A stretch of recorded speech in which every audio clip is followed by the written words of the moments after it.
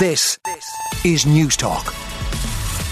Well, the hospital crisis back on the front pages yet again. The Irish Examiner rather stark headline: trolley number may top 1,000 in days. So we had 931 2 days ago. It was 800 and something yesterday. It's now looking more likely, according to hospital consultants, that we could see 1,000 people on trolleys, which would be a landmark figure. Do you remember the days it used to be 700 was when we called it a crisis? So Health Minister Stephen Donnelly has conceded that people will die due to the emergency department overcrowding. The Irish Hospital Consultants Association said plans to hire an extra 51 emergency department consultants have not materialised, and only around 20 locum doctors have been recruited, and it took 9 months for those positions to be filled. That's according to the Examiner. The Irish Independent looks at today, when schools are back, and not alone will there be increased traffic on the roads, but now there are fears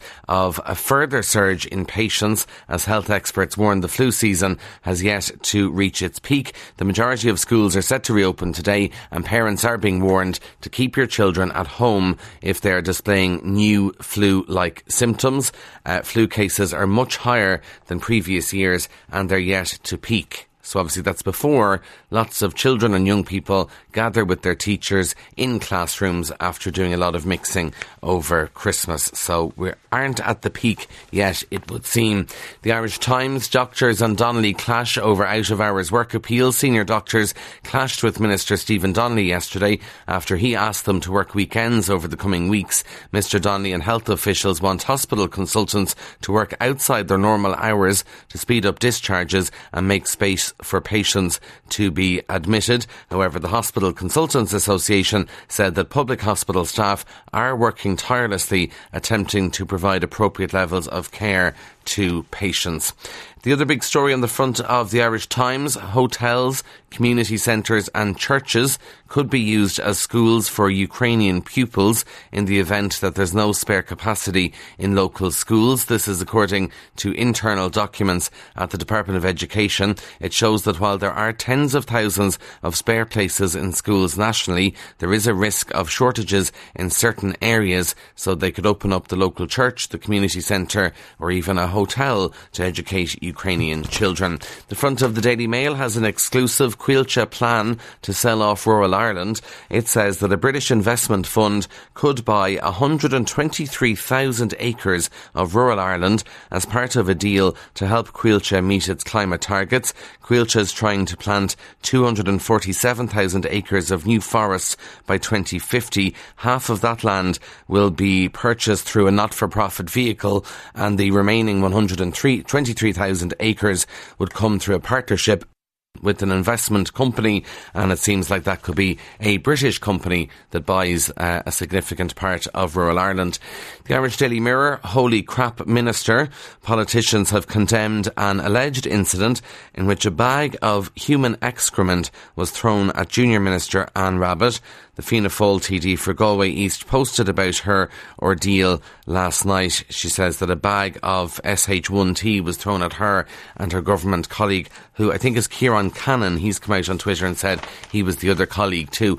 Obviously, there is no place for this in Irish society. We can all agree and disagree about politics and about policies and all that stuff.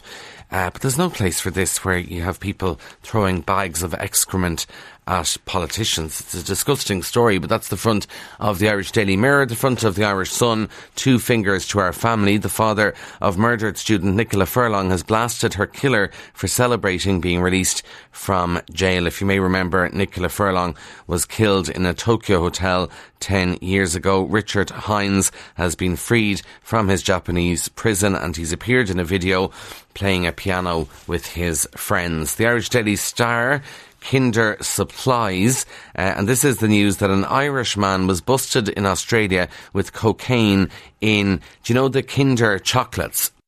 And they have the capsules that you twist for the actual chocolate themselves. Well, apparently they found cocaine in it, and this Irish man now faces up to 25 years in prison. Now, elsewhere in the papers, very interesting one about how political parties sell their message. So the Indo says that a group of Fine Gael politicians say they do all personally know a family with 2 children in creche saving €400 a month. And why that's a big deal is that a whole load of politicians from Fine Gael went to their local media talking about cuts in childcare fees. 2 Fine Gael TDs and a senator spoke to local media recently, and they all mentioned a family they knew of a parent who would be saving €400 a month in childcare costs. So Cork TD Colin Burke told the Cork.ie, I know of one parent who's set to save €400 per month on fees for his 2 children. Mayo TD Alan Dillon told the Connacht Telegraph, I know of one parent who's set to save €400 per child per month on fees for his 2 children. And then Senator Garrett Ahern told Tipperary Live, I know of one parent who's set to save €400 per month on fees for his 2 children who are in creche full time. So the Indo went off and asked if the politicians all knew separate families or just one family, and they're all saying, no, we each know separate families. It's just very interesting that the language is exactly the same. It's almost as if politicians might get some media training. Now, inside the papers in the Times of London, a lot of people are coughing and spluttering. I can feel my voice going a little myself this morning. If I'm looking for a cough bottle, though, good luck to me, certainly if you're across the water, because cough and cold medicines are in short supply. Pharmacies in the UK are blaming the government there for a lack of planning. Interesting to see if this happens here too. Lemsip is acknowledging it's struggling to meet demand. The makers of Night Nurse and own brand cold and flu treatments say they're difficult to get hold of. Superdrug is saying it's seeing a huge demand for cough and cold medicines. Boots says that they do have general availability of cough and cold relief products, but there may be some temporary shortages. Don't know what it's like in Irish pharmacies. Certainly in the UK, though, cough and flu remedies are actually running out. Staying across the water in the Telegraph, Monday to Friday working week is gone. Apparently people don't do Monday to Friday at all anymore. The new working week, the new normal, is now Tuesday to Thursday. This is analysis from some mobile phone makers which looked at phone data for more than 500 streets in the UK, and it found increased activity in small towns, which it linked to the trend of working from home. So the cities get quieter on Mondays and Fridays and, on Tuesday, Wednesday, Thursday, the cities get quieter on Tuesday, Wednesday and Thursday because people work from home. Then they might get busier Monday and Friday, it would seem. This is the working week. It's a bit confusing. Obviously, we don't have the data here, but I will say that when you look at the traffic in Dublin city centre, certainly it is quieter on a Monday and a Friday. And I know a lot of people are probably bracing themselves for the traffic today with the return of schools. Now, a couple of final stories. One from the Irish Sun. Big exclusive this morning if you are a Madonna fan. I think the last time she played here was Slane. Some people thought that was a brutal gig, but anyway, she's secretly planning a special 40th anniversary greatest hits tour.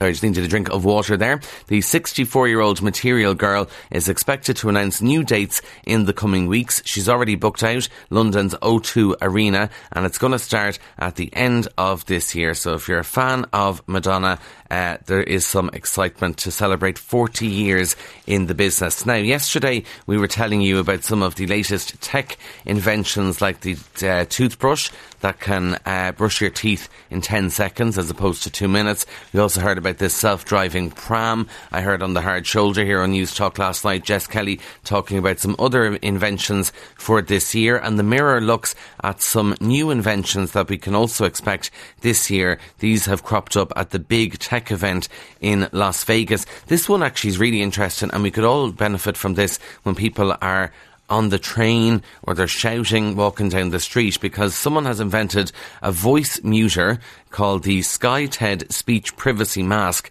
and it means that you can make calls in public without anyone hearing what you're saying. The mask pairs with a phone and absorbs 80% of voice vibrations and cuts out all external noise. There's also a baby translator which has been invented, which analyses your baby's cries and identifies 4 needs. So it'll tell you if your baby is hungry, sleepy, has a dirty nappy, or needs a cuddle.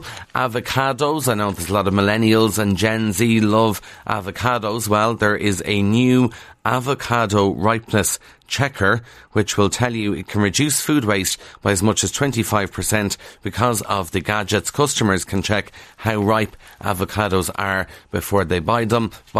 And if you're a fan of birds, there's a new bird feeder out which uses a motion sensor camera to tell you when a bird is feeding in your garden. It'll take photos of the bird and send it to your phone, and also identify what breed the bird is too.